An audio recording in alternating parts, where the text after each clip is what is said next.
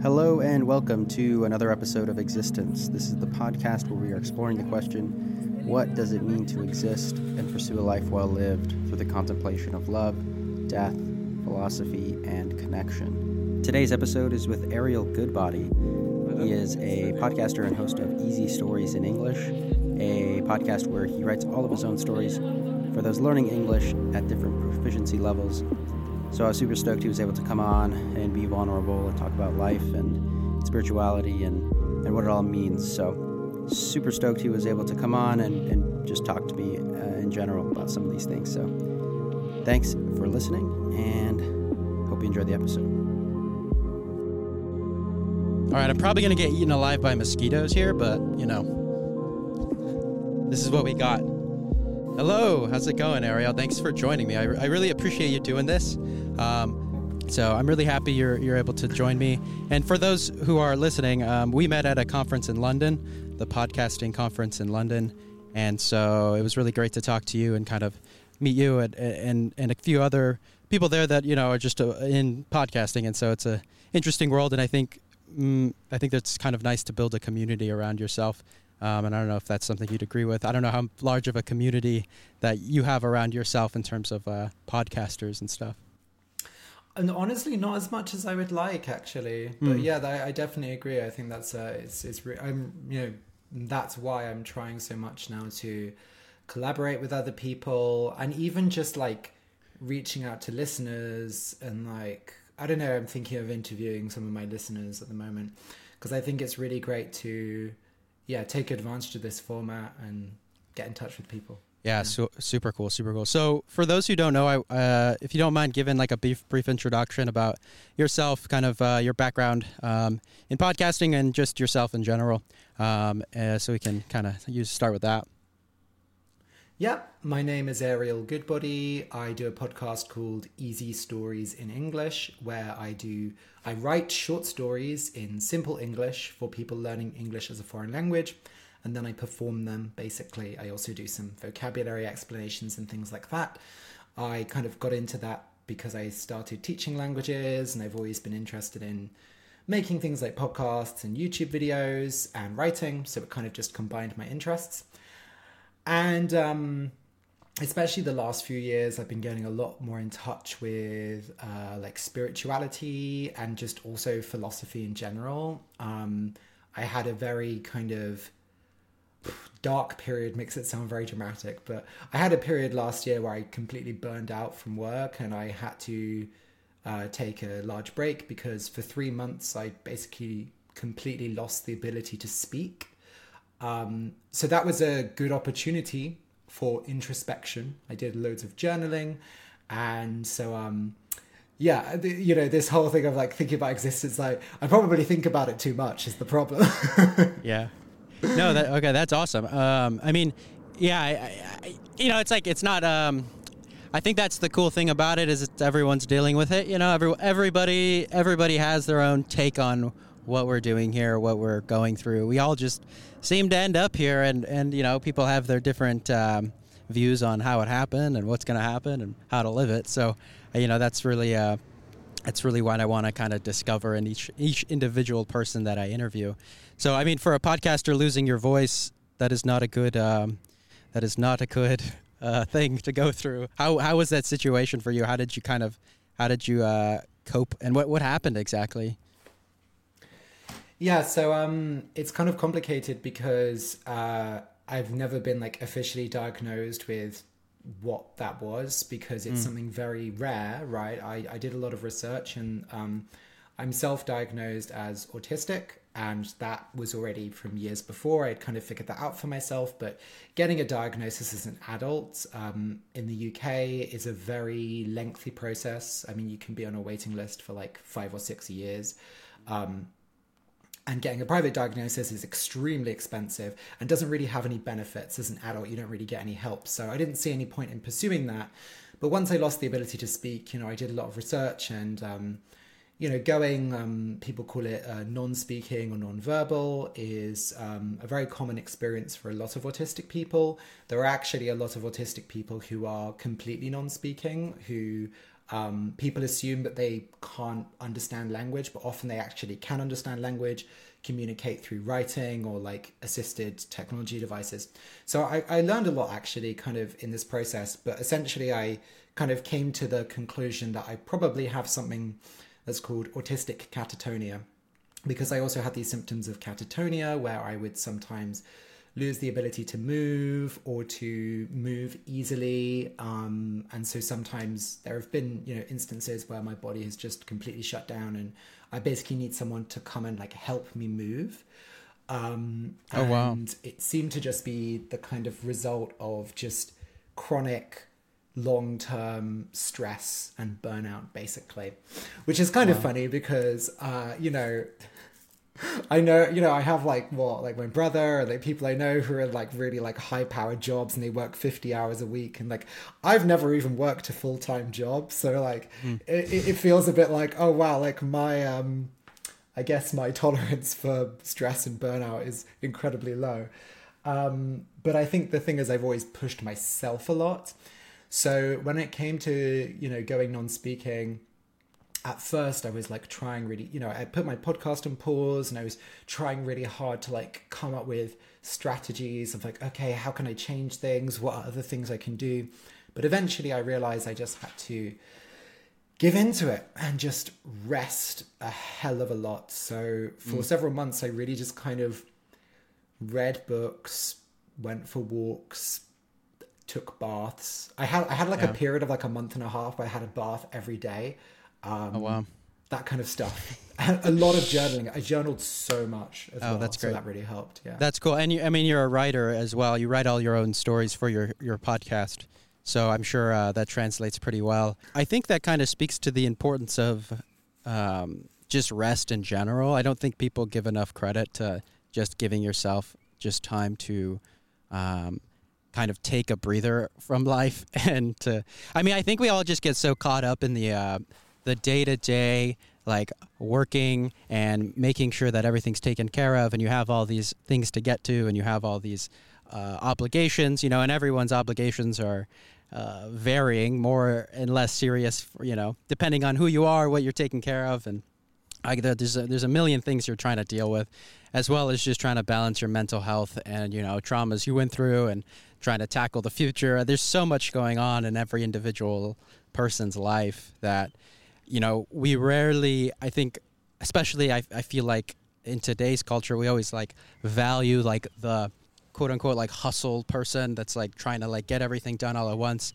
And then somebody that's like, actually, like I really need to take a break from all of that is, I guess somehow, I don't know, maybe it has a stigma around it, but it's so important because we're just like, we are constantly on the move doing something. There's so many people doing what they got to go through, and being able to take a step back from all of that is, I think, just one of the most important things you can do, because it really kind of recenters yourself for the future you want to accomplish, Yeah, and honestly, so one of the big changes when I came back from pausing the podcast, I went from doing one episode every week to one episode every 2 weeks, and it made such a difference, like in terms of everything, in terms of how rested I felt, how good the stories were, how much time I could dedicate to them. And generally, I agree. I think I almost see philosophy and poetry as very similar in that they're both these things that a lot of people struggle to see, like, what is the worth of this? Like, why should I read poetry? Why should I read philosophy? Why should I journal? All these things, right? And it kind of, in mainstream capitalist society, there's this idea of you have a problem, let's find the solution. It needs to be an active solution. You need to take some medicine. You need to go for a run. You need to do this. You need to try this new app that's going to change the way you work, right? Whereas often, actually, what you need to do is stop and slow down and actually just be in your body. I have a tattoo of a slug here. It's my first tattoo. I got it a few months ago.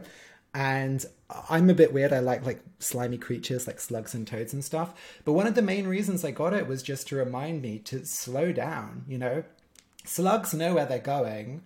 It's going to take them a while to get there, but they still go, right? And they still get there. And they've existed probably, I don't know, I'm not a biologist, but I think they've existed longer than humans have. Yeah. So. That's really good. No, that's a really good point. It's a cool tattoo, by the way, too. You know, and also it kind of brings up a point that's kind of this isn't related necessarily to the conversation, but tattoos. I'm just thinking about this. Like, it's cool because it can remind you of something. As someone who doesn't have any tattoos, I never really thought about it as a reminder. I just set reminders on my phone, but like you could look down every day and it's like right there for you to look at. That's interesting. That's pretty cool. But yeah, no, I definitely agree. It is like that the mindset of like, oh yeah, we got to constantly be doing something, and when really what the best thing to do is nothing. Sometimes, you know, obviously things need to get done, but you know, we're all moving on some sort of trajectory. So, but you mentioned spirituality earlier. What is kind of been your path into that, and what would you say you you know, you don't have to define yourself in any way, but I think that's kind of the interesting thing about spirituality, where it can mean a lot of things for a lot of people. So what does it look like for you?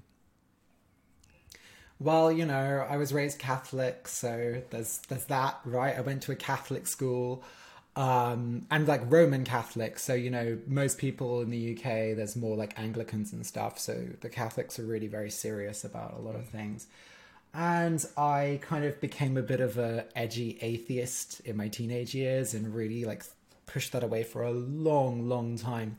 But it was when I was having this period of burnout last year where I was like, I need some kind of higher power. I need to believe that there is someone out there, regardless of who I am, regardless of if I never am able to speak again, if I'm never able to work again. I need to know that my life has a lot of purpose and meaning, and that there is like a higher power who I can submit to, because I think that's the big thing about spirituality. And it's a thing that a lot of people feel really uncomfortable about, this idea of submission, of saying, you know what, I can't do everything, right? Again, it comes back to that, like, you know, everyone wants to be like the hustling guy, like doing everything. But actually, sometimes you have to say, you know what, I'm too weak. I can't do everything. There are certain things that are simply above me. And it can be a huge release to do that, right? I think it's, you know, I see it as like, these are all parts of the human experience. And we need to, you know, just as we need to have parts of our life where we feel really in control and we're like maybe a leader or, you know, have responsibility for another person or an animal, there are times where we need the opposite, where we need to be able to just be powerless, right? So that's a big element. And then this year, I've started going to a lot of, so it's this organization called Quintimacy, and it's basically queer somatic bodywork events. So it sounds really woo-woo, especially, I don't know, like, for me as like a queer person, it's like, oh, cool. But for a lot of people, I explain it, they're like, okay. So it's basically like maybe 15, 20 people.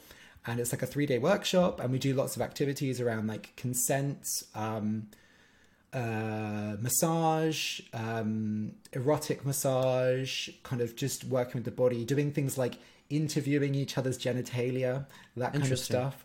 So it sounds really weird, but it's really spiritual for me in the sense of a deep physical spirituality. Yeah. Since doing that, I felt so connected and present in my body, and being able to, I think focus a lot of that energy of like, how do I feel? Am I sad? Really just focusing on like the bodily sensations, I think has really, really helped me connect to that spiritual element as well. No, so, that's really interesting. I've never heard of anything like that. I think that's honestly, I think it sounds really cool. I always tend to not think anything's that weird because we're all pretty weird. We all have our own like weird things going on. I don't know. I feel like there's so much that there's ways that people cope, you know, and ways that people handle things, and it's up to each individual person to do that for themselves. So, you know, it's not there's nothing that's really that you know, obviously, you know, we shouldn't be hurting other people. There's but that sounds like just like such a interesting way to connect with yourself physically. You know, I think we probably associate spirituality a lot with the mental and like the consciousness side of things. But, you know, I think paying attention to like the physical side of spirituality is something I'll probably start thinking about even more because obviously, like I've thought about it, but not too intently as I have like the mental side. Have you heard of the term body mind? Yes, I have. Before. I mean, I've heard of it, but I haven't. Like, I mean, is it like would you be able to explain it a little bit more? Yeah, basically, I mean, I came across it. I was kind of aware of the concept, but it really solidified for me. I read a book called Neuroqueer Heresies, which is all about neuroqueer, which is basically like kind of the overlap between neurodivergence, often autism, and then queerness. And it's basically, it's a very Western, modern, post-enlightenment idea that we have our mind and our body and they're separate, and not only they're separate, that the mind is somehow superior to the body, right? And the body mind is the idea of, there is no distinction. Your body is your mind. So, if you have a stomach problem, like a digestive problem, it's going to make you feel anxious, right? Like, even if you're like psychologically, you can be like, oh, I can reason this out. I know that's making me feel anxious. You still feel anxious, right? So it's kind of embracing that, no, totally. It's like the concept of non-duality in a sense where, we're everything is connected. And I think that's something that goes, I don't know, maybe underappreciated sometimes because, we could always get, I think especially when we talk about like, at least being, from the U.S., like a lot of people aren't healthy there or, honestly anywhere. A lot of people could be unhealthy, but it's like, your mental health improves when you physically exercise because your physical body improves your mental body or your mental health and vice versa. You can't do anything. You don't want to get up and go for a run. You don't want to go out and go rock climb or go for a walk or whatever when you're just depressed and sitting in your room. Like and it's all interrelated. And so I think that's a really important concept to kind of think about even more intently because, at least myself, I get kind of, I feel like sometimes I can get caught up in modes of thinking, like where I'm thinking too much about my mental side of things and not so much about my physical side of things, or I think about my physical side of things more than I think about the mental side of things. But it's like finding that balance between the two that I think is the important thing. But balance is difficult. So on that note, actually, I've just started doing a thing with my girlfriend because the other day, because we get caught in this cycle, and I think a lot of couples get caught in this cycle of saying, oh, are you okay? Oh, how are you? Oh, yeah, I'm doing okay. Or, oh, I'm a bit worse than before. But just kind of, it becomes this very simplified way of communication, right? And, you can say like, oh, maybe do you want a hug? But something I found really useful is I say, I proposed this as an idea to my girlfriend and she loved it and we do it all the time now, which is saying, what are 3 things you feel in your body right now? So just not thinking about feelings like, oh, like my scalp is a bit itchy. Oh, sorry, just whacked my nose. Oh, no, you're totally good. Oh, like my scalp is a bit itchy. My tummy hurts, whatever. It can be positive things as well. Like, oh, I'm tasting the nice food we're eating or whatever. And that's always, I find, it, often it can be very revealing of like, oh, actually I'm anxious and tense and I didn't realize. But it's also just helps you be more aware of your body, and that is good for your well-being. Yeah, that's really good. That's really good. And when do you do that? Do you guys like check up on it like once a day, or like how often do you guys do that? God, well, I mean, so we started maybe like 3 or 4 days ago. It's a very new thing, but so far we're doing it probably like 5 to 20 times a day. Like, how are you? So what is your body like? We're both like very over communicators. Like we like to be very, very explicit with communication. No, that's good though, and that's huge. I mean, relationships are built on communication. I've know that because I've had relationships where I did not communicate, and then relationships where I communicated, and like obviously, that I prefer to take the same route of over communication rather than under communication. But, that leads into scary vulnerability, and that's a whole other topic. I mean, communication in general is so important. How do you find yourself to be what is it about over communication that you find yourself gravitating towards? Have you always been like that, or has it been something that you've learned? Yeah, I mean, it's kind of the autistic stereotype of like, oh, I like to communicate really directly. But then also, I do have a theatre background, right? I did a lot of youth theatre. And so I learned to be a lot more improvisational and, fun and free with the way I communicate through that. But then becoming a teacher really kind of solidified like my communication skills, I would say, because when you're talking, teaching English as a foreign language specifically, you'll often have people from all different countries. So you have no, unifying factor. There's no other language you can turn to. So you really just have to be slow and clear. And I think through doing that, it's kind of seeped over into my normal communication, where even when I'm talking like conversationally with people, I'm very aware of like, ooh, am I saying things clearly? I also just, it's that thing of like, I put out into the world what I want to get back. Like with emails, for example, I don't write long emails. I write like, thanks for sending this. Let's do this. Bye. Like I just keep it short because I'm like, what's the point? Why are we sending all this? Why are we writing all these long paragraphs? Like let's just be clear, polite, professional, clear. Great.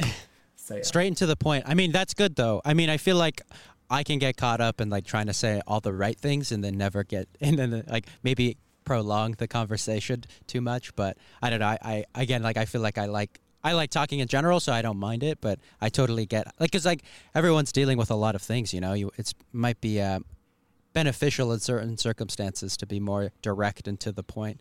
But I feel like there's like a point for me at least where I want to make sure that everything I'm trying to get out is communicated well, and then if that doesn't really translate, I feel like I need to like just say even more. So maybe that's it goes back to the point of just over communication rather than under communication. But yeah, I mean, I think it's hard because I had an experience recently with someone I met where we had such different communication styles, where she says a lot of stuff that I would like, read what she said or hear what she said. And I'm like, okay, but what do you actually say? Like I couldn't figure out. And there was definitely this tension between us. But then eventually actually we found out one time we had like a conversation and we realized we had loads in common about like certain things. And we like really grew this connection. And we figured out, okay, like, let's meet in the middle. Let's figure out, where are we misunderstanding each other? And I think, communication is quite a general term, right? Because there's communication and then there's conflict. And conflict is the one that most people are scared of and don't want to deal with. And certainly I was not good at dealing with it in the past. But I feel like I kind of embrace conflict now, in the sense that there's this phrase my friend told me, and it's so cheesy, but it's conflict is a system crying out for change. So basically, if you're regularly having conflict with a person, it's like, okay, something here needs to change, either in the environment or the relationship. So I try now not to just be like bitchy and like nasty and say the worst things, but to be like, hey, I'm noticing this keeps happening. We are butting heads about this. Like, what do you think? Like, can we try and work something out? That kind of thing. Because I found in almost every situation where I willingly like engage in the conflict, I always feel better afterwards, and usually you find a solution. Totally. But like I said earlier, that comes with vulnerability. So how do you do with vulnerability? How do you manage? I think this is kind of a question I always come back to with people, and trying to really discover it for myself as somebody who like tries my best, listens to a lot of Brene Brown and like tries to be like vulnerable, but it is difficult. It's one of the most difficult things, in my opinion, for myself to do, is to be vulnerable. But because it takes a certain sense of courage, because, when something, like you said, continually pops up and it's like continually a conflict in some sense, it takes like the vulnerable side of you to get that out and be like, hey, this is a thing that's hurting me or hurting you or hurting us or whatever. How do you approach that for yourself in your own relationships? I mean, that's a hard question, because I would say that by making a podcast, you're doing the right thing, in the sense that, like, I think I learned a lot of vulnerability through just making stuff and putting it online. Like I was making YouTube videos when I was like 15, 16, back in like the 2010s, where like vlogging was this like super new thing and it was a really niche community.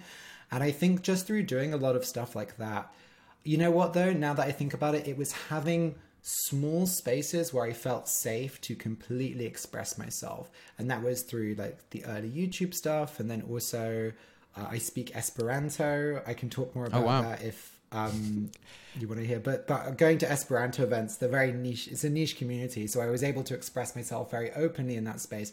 So I think it's finding the places and the people where you're like, okay, I can be really open and vulnerable here, and then gradually widening that out. Yeah, no, totally. So wait, Esperanto. I've heard of Esperanto before. What is define Esperanto, and how do you speak it? So Esperanto is a constructed language made by a Polish eye doctor in the 19th century with the goal of being like the lingua franca of the world. It's designed to be really easy. Obviously English kind of won out in that sense, but there are still a big community of people who speak Esperanto, and it's kind of like a subculture, I guess. So I've been to lots of Esperanto events, and actually so many of my close friends are Esperantists. And I would say the biggest advantage is, like, you know, I have a really close friend from Slovakia who has studied in the UK, but when we speak together, we always speak Esperanto, and that feels quite fair because it's neither of our native languages. Whereas if we were always speaking English, it would be like, oh, okay, like I have a privilege, an advantage over you here. And, you know, especially if they're in a situation with loads of British, you know, English native speakers, it can, you know, it puts a pressure on you as like a minority language speaker in that sense. So I think there is some real tangible benefits to it, especially in interesting. How many people speak Esperanto in the world?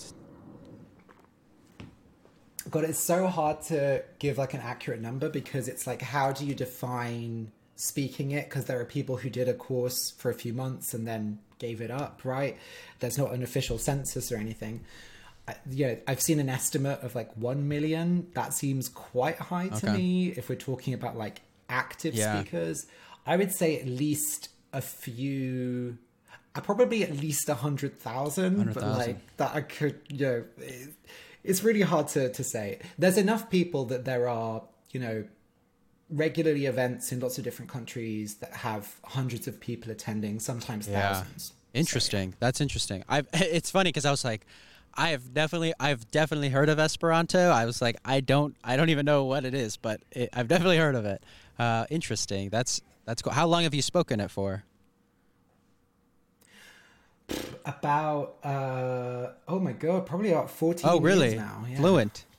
How many words are in Esperanto compared to English? I don't know. I'm just interested. Well, that again, difficult question. I mean, Esperanto has super flexible, word building. Like you can just make up words really easily. Really? And I've won third place in an Esperanto literary prize in the category of prose. Interesting. So I guess I can say I'm an authority on Esperanto literature somewhat.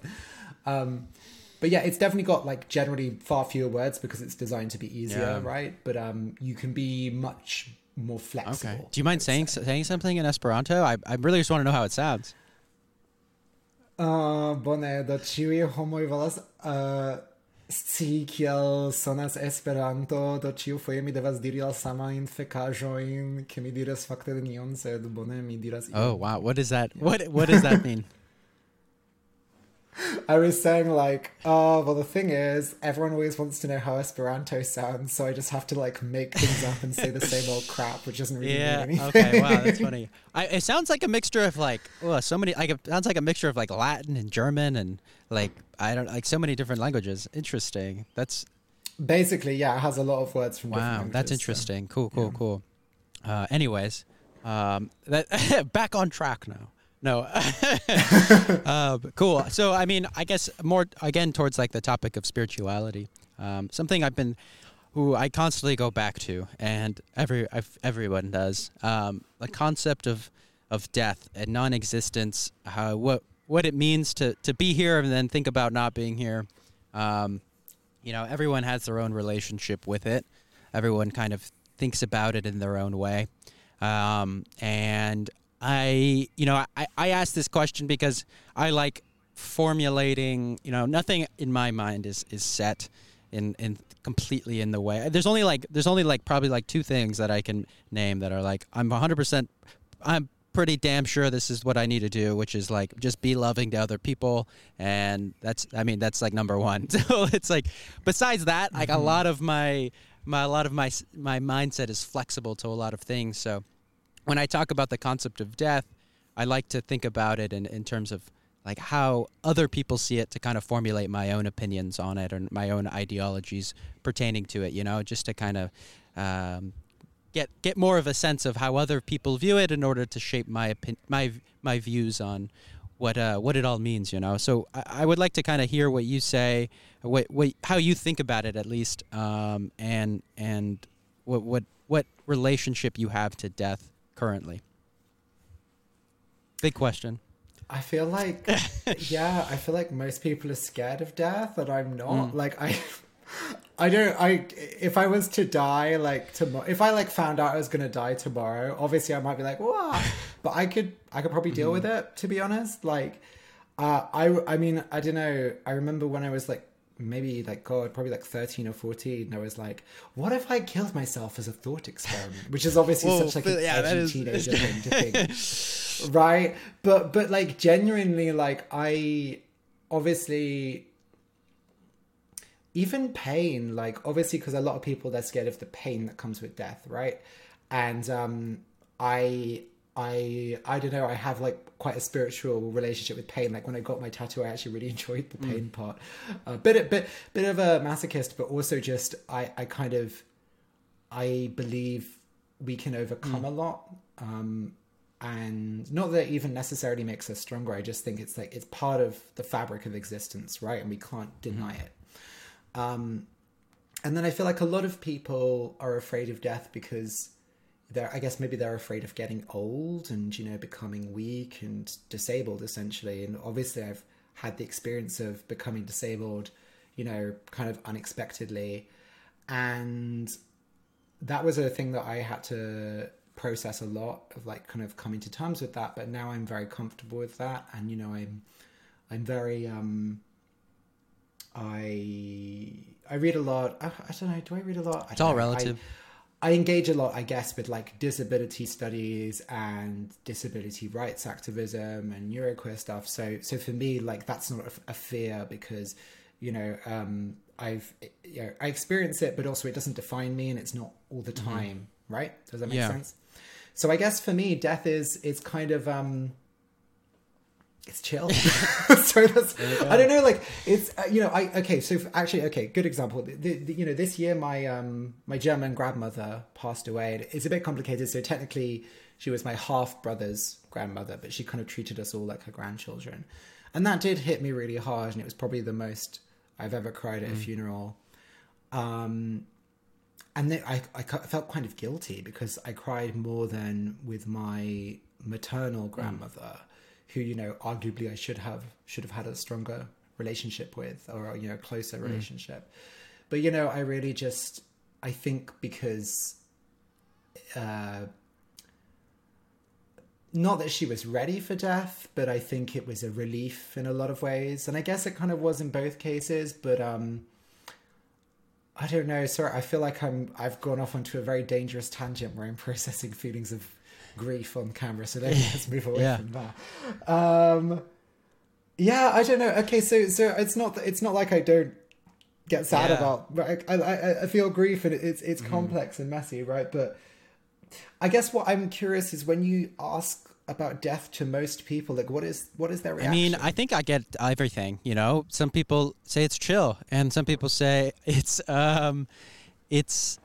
something that's on their mind a lot and something that they're really afraid of, And I think that's the relation. I think that's just kind of the human condition, is that everybody views death differently. And some people really maybe are afraid of death, of dying, but not afraid of death itself. Or they're afraid of death itself and not really afraid of dying, or not at all, just kind of accepting what it is. And I would say, for myself personally, it lies somewhere in between.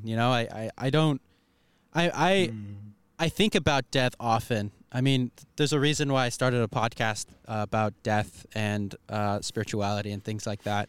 But at the same time, I don't let it affect. I feel for me, and I've said this before, it's such a motivating factor for me, where I don't become bogged down by it. It doesn't force me to I should say, I guess a better way of phrasing that would be, I don't let it affect me to the point of where it stalls me, And so, for me, death is something that it's not here yet. So as long as it's not here yet, I'm going to do my absolute best to make the most of whatever this life is, And so that's the approach I take to. That's the mindset I have behind it. But I understand that not everybody has that mindset. It could be very much freezing for a lot of people, and I totally get it. I understand. Like, when this is all you know is life. What is that? What does death even mean? Is it something to be concerned of if it's not even here? But I don't know. I mean, I find it interesting to kind of get everyone's different. Obviously, like I asked the question because I'm really interested in what other people have to say about it. It's something that we are all affected by, and we all see it every day. Whether it's not with humans, it could be with animals like flies, like everything, like plants, like everything is dying and constantly in the cycle of death and rebirth every day all around us. And so. And that's really more how I view it, is, it's part of a cycle, and not viewing it so within myself. And I do tarot readings with my girlfriend, and the tarot card death, people think, oh my God, if you get this card, it means you're going to die. But no, one of the core meanings is rebirth and, growth, right? And I was watching this video the other day about a guy who built a wildlife pond and got all of the frogs and different kinds of birds, and it was really diverse, created this little ecosystem. But then snakes came along and started eating the frogs, and my initial reaction was like, oh no, kill the snakes, they're killing the cute little frogs. But then it's like, no, predation is an important part of a healthy ecosystem. And it's like, oh yeah, no, that frog's got to die. So it's all necessary, and I understand why people are afraid of it and why they might want to prolong it, but I think there's a lot of power in just accepting it. And that was actually the real sad thing with my grandmother, who passed away at the end of last year, because she was very comfortable with death. She grew up, she lived through World War II. She had 2 children commit suicide. Wow. She had other relatives die from illnesses and stuff. And she always said, she's like, you know what, when it's my time, I know exactly, how I want to go, and I know how I'm going to do it. But then of course what happened was she injured herself, and then she was in a, old people's home for a long time, and kind of bedbound, unable to do stuff. So she didn't have that control. And that was really sad. But, I think, we gotta, it's a cycle. No, I think it kind of, for me, it asks the question, what is the purpose of that cycle, And I think that's something I think about, is like, why is it that way to begin with, And these are unanswerable questions, obviously, but I think that's where, again, and I've said this before, is like, I think that's where so much of the value and some of the most profound insight and wisdom can kind of come from, is like asking these unanswerable questions that nobody will ever have the answers to, but it's good to think about, at least for myself personally, because it brings this aliveness to life in general. It brings this more curiosity and this wonderment about, like, what's happening here. And I think that's something I often forget about I shouldn't say forget about, but I'm constantly reminding myself of is the process of like, this is actually pretty insane how we just ended up here, and where people are dying and people are being born on the same day, and none of it makes sense because some people have great lives and some people, have less than favorable lives. And why is it like this? What is happening? But there's also so much love and there's so much joy and there's so much beauty amongst all the trauma and the heartache. So like it's like almost pursuing life in it of itself rather than the transitory things that is just life in general. Just so many things that happen and come and go.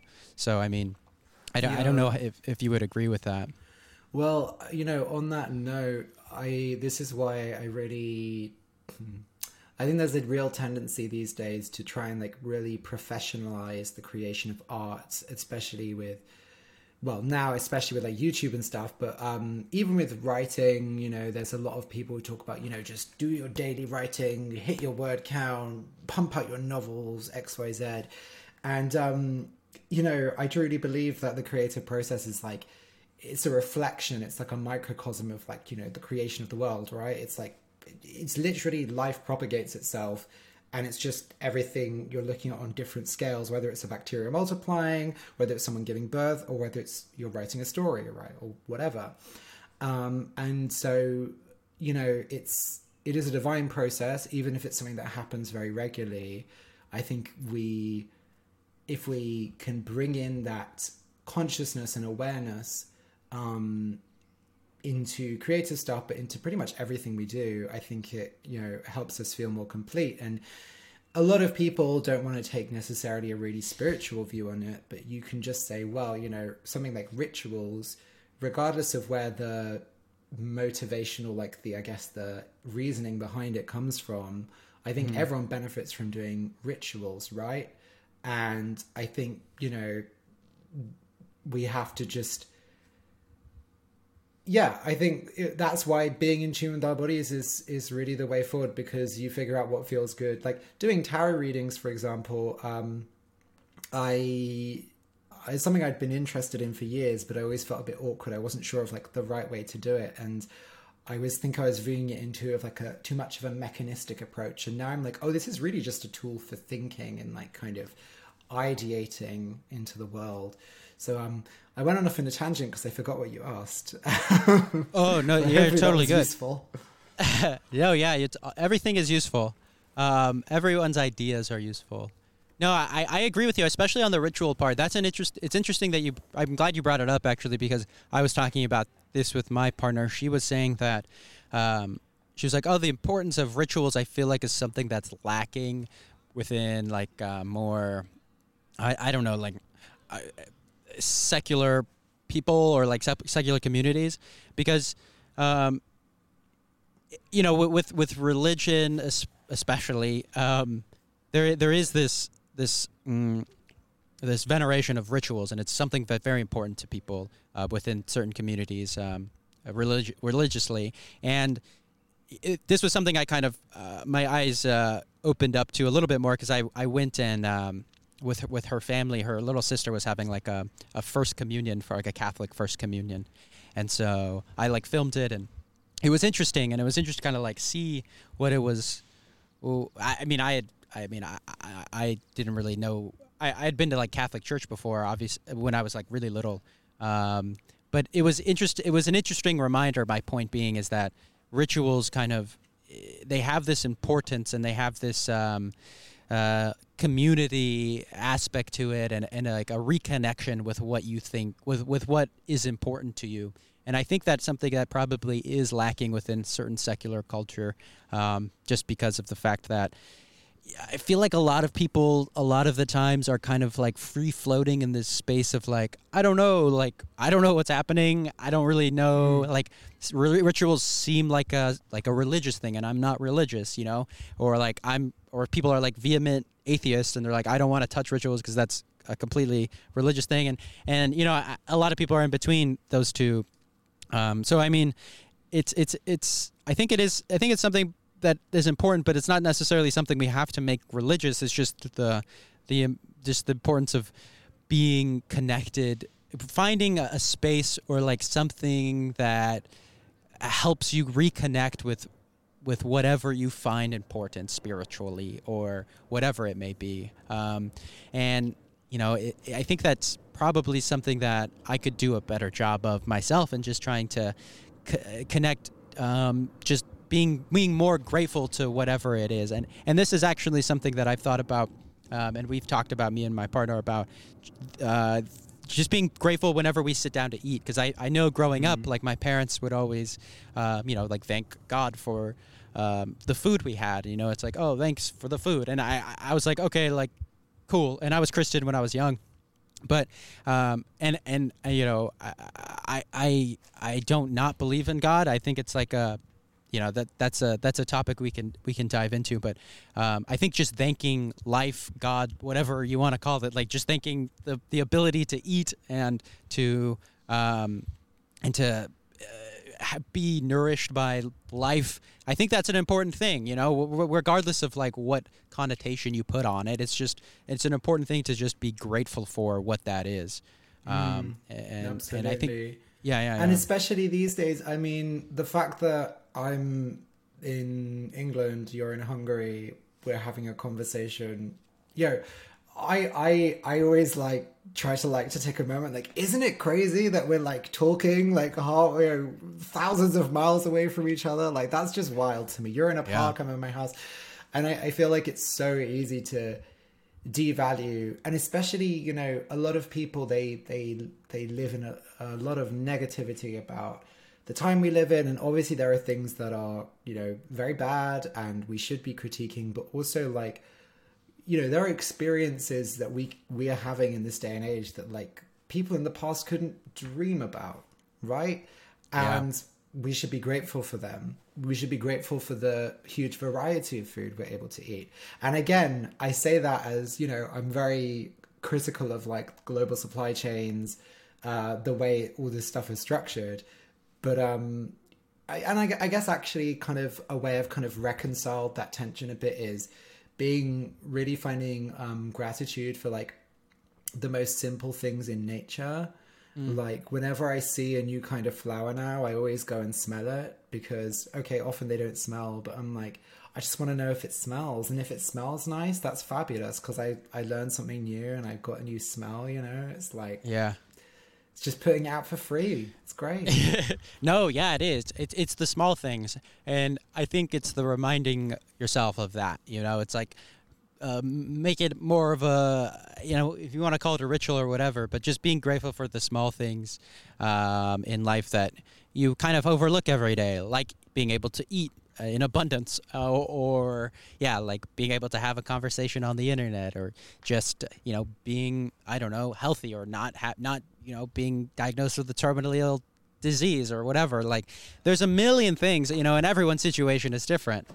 So there's a million things we can be grateful for and recognize. And it's taking the time to slow down, stop for a second, and then think for a minute about, wow, all these things that in my life I can be grateful for. And, you know, that doesn't negate the real problems that you go through and other people go through. Of course, like, there's a lot to figure out, and there's a lot of traumas that are happening, you know, and those are very important to address. But that's I think that's, you know, it's not, you can't, you know, you don't have to exclude also the amazing things you can be grateful for every day. And this is something that I, to the consternation of my girlfriend, she's like, I make her do like 3 things we're grateful for every day, and she bears with it, thank God. But I've always like, we got to do 3 things every day, because there's literally, like, I could, you know, if we really thought about it, we could name off a lot of things, but I think 3,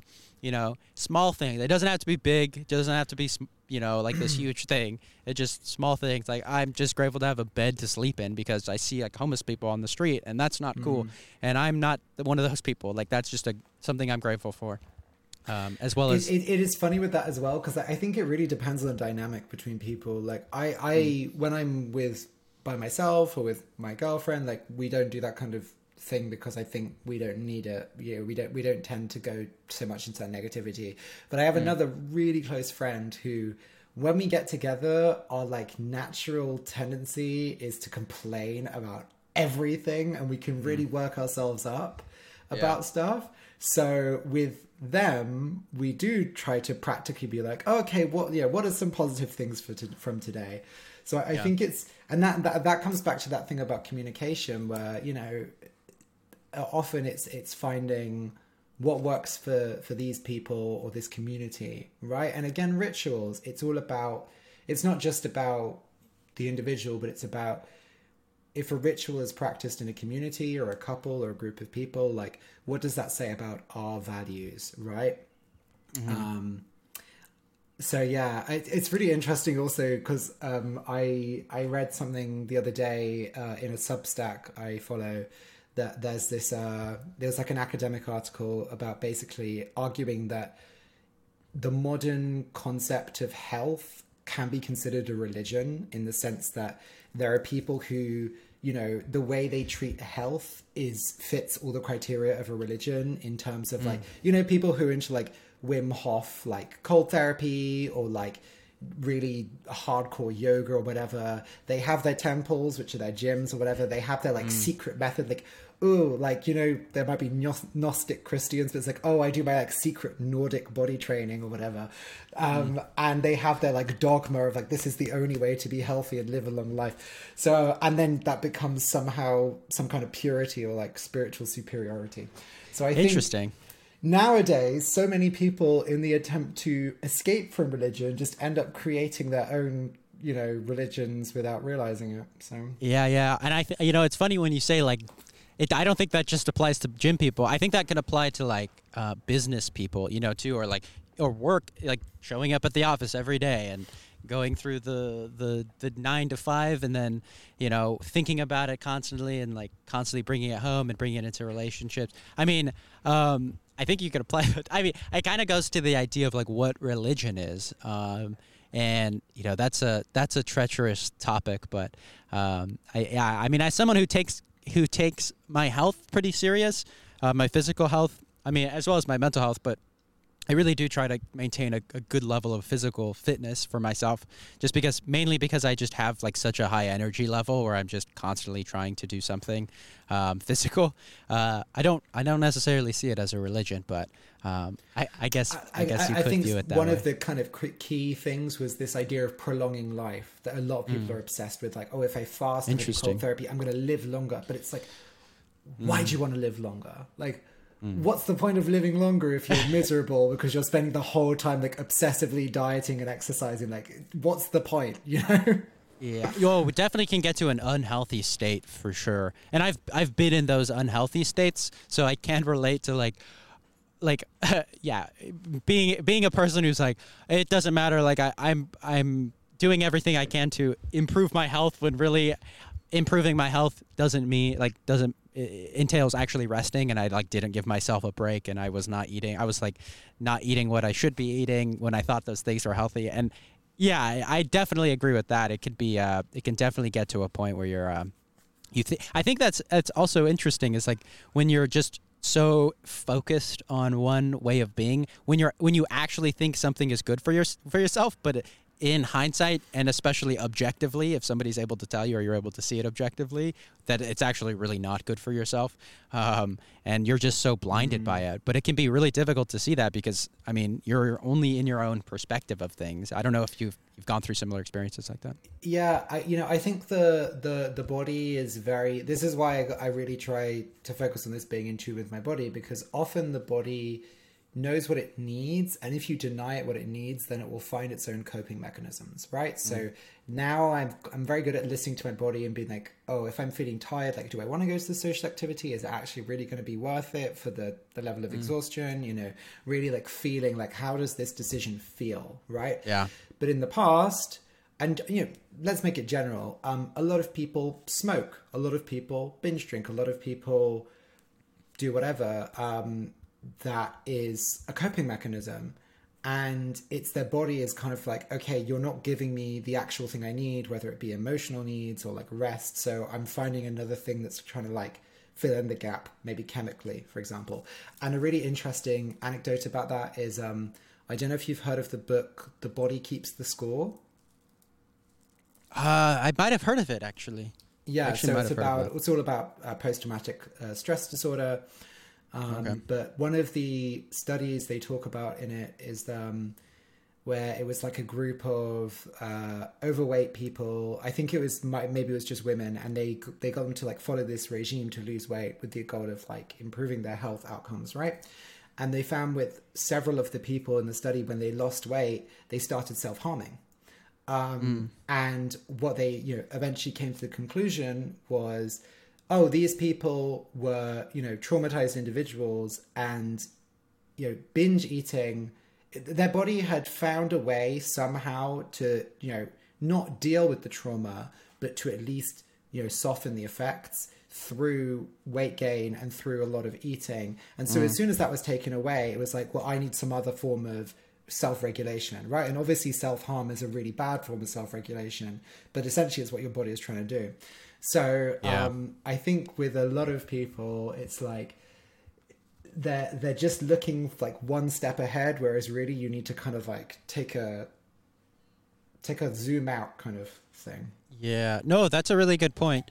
I think many people are probably trying to, like you said, fix the immediate problem and not try to fix the root of the problem. Yeah, but which is why I think philosophy is so useful. Because it's literally all about like, let's take the most abstract view possible, right? Yeah. No, I agree. I agree completely. I mean, I feel like philosophy for me has given me so much in terms of just thinking differently, just thinking in a way where I wouldn't normally think, like you said, an abstract view of reality or an abstract view of the mind or whatever possibly can be conceived of. And for me, that brings so much meaning, and it really has altered my trajectory in life, just thinking about what life is. And there's so many avenues within philosophy. I mean, you could take it anywhere. Political philosophy, or philosophy of the mind, or aesthetics, which is really interesting. And I think that's something I kind of want to talk to you a little bit about, which is the idea of, as a creative person, it's something that I'm embracing much more recently. I would say within the past handful of months, I've really been trying to cultivate the creative mind within myself. And it's not something that I necessarily have always thought of myself as a creative person. I'm pretty... I don't know. I feel like I'm a more logical person, and rather than I don't think they're mutually exclusive, but I've never really thought of myself as like a creative person. But within the past handful of months, I've really been trying to embrace that side of me, not only to improve, this podcast, but just to really just kind of gain a different understanding of art, and what that can bring to all person's life. So I kind of want to get your take on art and how you view the creative side of existence. Yeah. Ooh, I'm just thinking of where to approach it from. Yeah. I think for me, it's always been something where I was always... I'm trying to sound this without making it sound like a bit pretentious or boastful, but I've always just been very creative in the literal sense of I just want to create things, right? Like writing little stories, making little projects. And like, I think unfortunately, because I struggle a bit with the physical aspect, right? Like I'm quite a clumsy person. So like, for example, God, when I was in primary school or even reception, like the lowest, like very early school in the UK, I had to get like extra classes with the teacher for my handwriting because my handwriting was horrendous. Like I could not draw within the lines. I couldn't color within the lines. So because of that, I think I like kind of really focused on writing and stuff because that was like safe and I was good at that and I was good at spelling and stuff like that. Yeah. But recently I've been coming back a lot more to the more kind of visual, physical elements of creativity. And I haven't read a lot. I don't think I've read any aesthetic philosophy, but I watch quite a few like YouTube video essayists who talk about that kind of thing. And I'm getting quite fascinated with it, yeah, because I think the biggest realization I had recently was, I guess I'm what you would call an interdisciplinary artist, and that I really, while writing is like my main thing, I feel, I really just want to do all kinds of creativity, and I try not to just siphon it out from the rest of things. So, like a weird discovery I had recently is that when sorting and like tidying stuff in my house, I get very creative. So like several times over the last week, I'll be in the morning, I get this like, because we're moving house later this year. So like, okay, we need to throw away stuff. We need to take stuff to the dump. We need to sort stuff. So I've been doing that in the morning, and then I'll find like, oh, an old postcard I got given years ago, or like, I don't know, like, so I was like, oh, let me just like write a postcard to a friend I haven't talked to in ages, and I'll post that later, which for me is like weirdly very spontaneous for that kind of thing. And then yesterday it was like we'd come back from holiday and I'd bought some earrings that were wrapped in this like really nice like tissue paper that's like I can't remember the name, like, oh god, you know, in that old form of dyeing paper with like the swirls of color, it's called Bass something, I don't remember. Anyway, not sure. It was very pretty tissue paper. And I just spontaneously was like, I'm going to like cut up a piece of cardboard. I'm going to glue it on, and I'll write like a postcard on the back, and I'll post it to my friend. And then I got really into it, and I took like several bits of tissue paper, and I was like cutting holes in them and sellotaping them and like adding little ribbons. And essentially what I made, I mean, it was, you know, very, very like GCSE art, right? Like very like, you know, I'm not going to win any awards for it, but I had a lot of fun. And I kind of started it without thinking of like, because I've been thinking for ages, like I want to do collage, right? Yeah, but then when I thought I want to try collage, it's like, okay, let me sit down, let me gather my materials. But this was just completely spontaneous in the moment, and I had a lot of fun. And I was like, I'm going to send this to my friend and hopefully they'll like it. Nice. And I really think creativity is this thing that, you know, because from a capitalist perspective, it makes sense to kind of professionalize it and put it in the category of like, only these people get to be creative. A lot of us are like scared of it. Like you said, you didn't consider yourself a creative person, and I just think everybody is creative. Like it's a necessary part of our experience. And what really like hammered that home for me was when I teach languages, I don't really teach anymore, but I did quite a bit in the past, and I use a method called TPRS, which is based on storytelling and collaborative storytelling with students. And almost when I worked with adults, it was so common. They would say like, oh, I've listened to a podcast. I really like it. I really like the idea of writing stories together, but I'm not a creative person. And every single time they were creative, some of them said, I'm not a creative person. And then we wrote the most ridiculous stories. I had this one student where we wrote this story about like, this couple who went to Burning Man and took ayahuasca from this like witch. Like it was, and then one of them went on a pilgrimage to meet the Pope and snorted cocaine with the Pope. I mean, it was so funny. So yeah, I truly do believe everybody is creative. Yeah, no, that's a good point. I agree with you. I think it's about cultivating it and fostering that within yourself. If you don't care to foster it, then, you know, it doesn't show as much as somebody who really gravitates towards that and really wants to cultivate that within themselves. It's like anything, you know, if you try to cultivate it within yourself to do something, then you're going to at least do more of it. You know, maybe not, at the very least, you're going to be doing more of it, and that improves and you get better over time. And you know, I think that's interesting. I think that's what's interesting about art is like, it can be so subjective. And so, you know, what defines good art is something that You know, it's not necessarily something that you can't pin it down. You know, it's not like you can find like one specific thing that this is what makes art good, or this is what makes something creative. And I think that's what's cool about it, because it's so open to so many people. And now that I have been trying to foster this within myself and within like the things that I do, I found now like things are coming to me so much easier. I'm like, oh, like I have all these ideas of all these things I want to do now within like the domains of what I find interest in. Like my creativity doesn't, I'm not like I don't do like crochet or like knitting or stuff like that.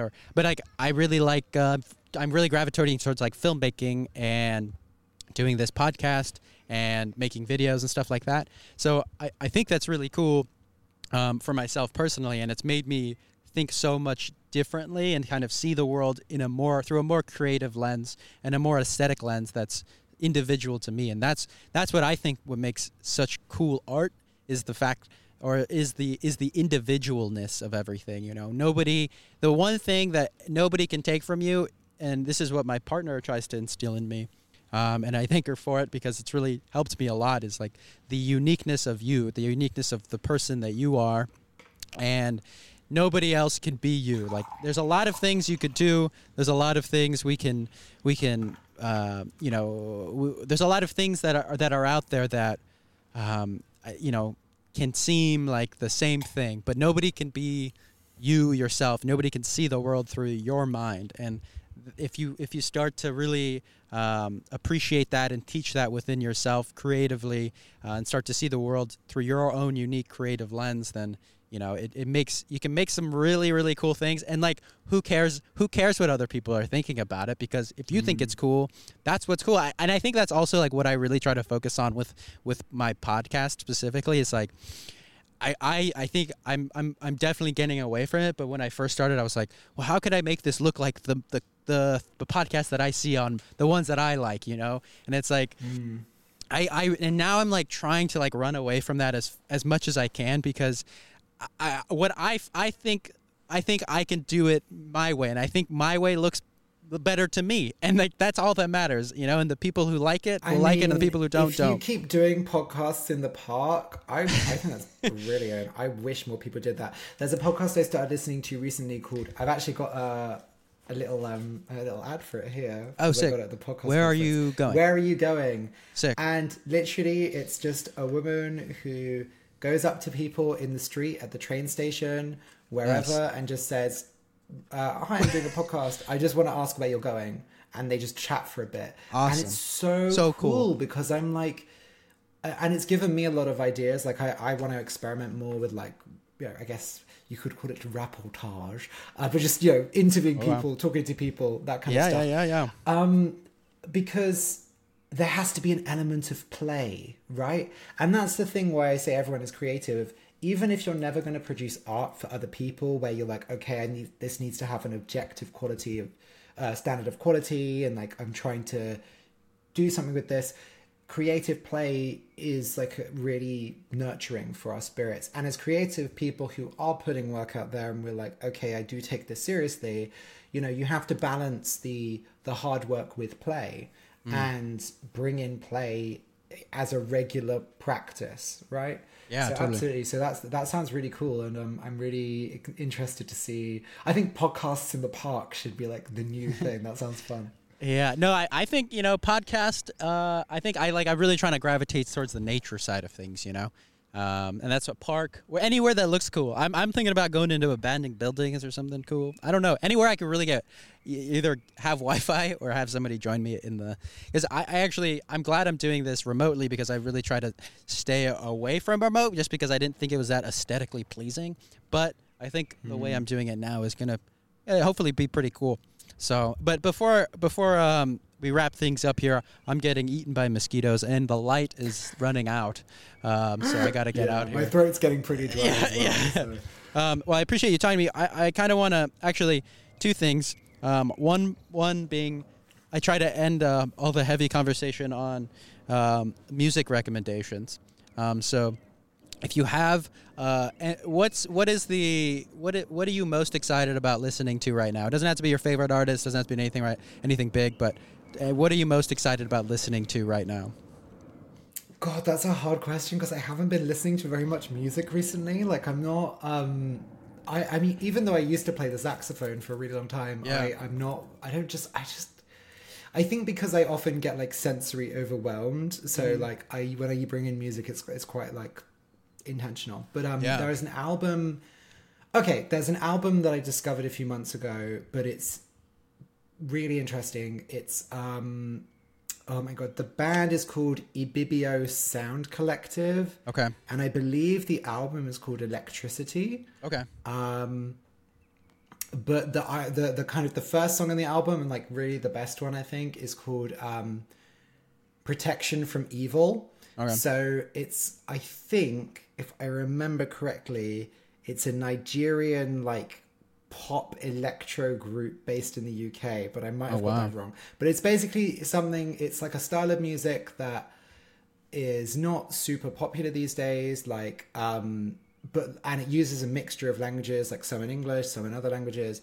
But I just really, it's really just like it feels really fresh and really like interesting and just like fun. And it's I love listening to songs in other languages because I'm like a big language nerd, but there's something great about like a pop song where you're like jiving to it, where you're like, I have no idea what they're saying, but like this is like a jam, you know? Totally. So, I feel you on that one. I listen to a lot of music now that I just have no idea what it says, but it sounds beautiful, it sounds cool, so I'm like, all right, I'll take it.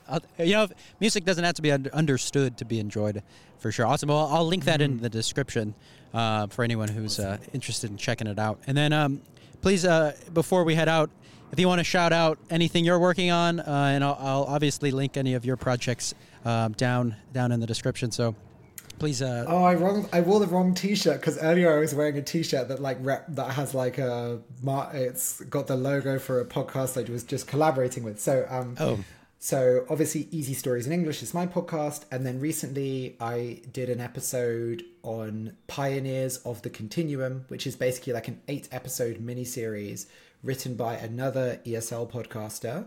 Where all of the episodes are voiced by different, I guess, big name ESL podcasters. And that was really fun. So it's a story about time travel. My episode came, as we're recording this, it came out today. But obviously it'll probably be a while before you edit this and stuff.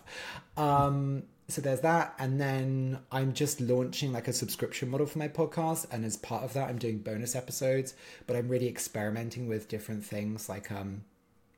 I'm doing like interviews and stuff like that, and maybe more like I had this idea to do like soundscapes. So like I'll travel to a place and I'll just record a lot of like background noise, kind of like you've got in the park, and then like really use that as like anchors to like guide an episode. So really that's interesting. something I've got the idea, but I haven't given it a try yet. So I've got lots of pots boiling and pies with fingers in them and such. So on. Awesome. Cool. Well, whatever you have, I'll link it in the description. And you've disappeared, so I don't know if you heard any of it. Oh, no, I did. I heard you. Can you still hear me? You're still good. But this is ending anyway, so I'm going to end it right here, and then you could still stay on the line here. Can you still hear me? We were so close to the end. All right, well, the video cut out, but thank you. I want to thank Ariel for being on the show and talking to me. It was great having them on and talking to them. This is kind of a disappointing ending for that great conversation, but it is what it is. So that'll be that. Thanks for listening, and I'll catch you in the next episode.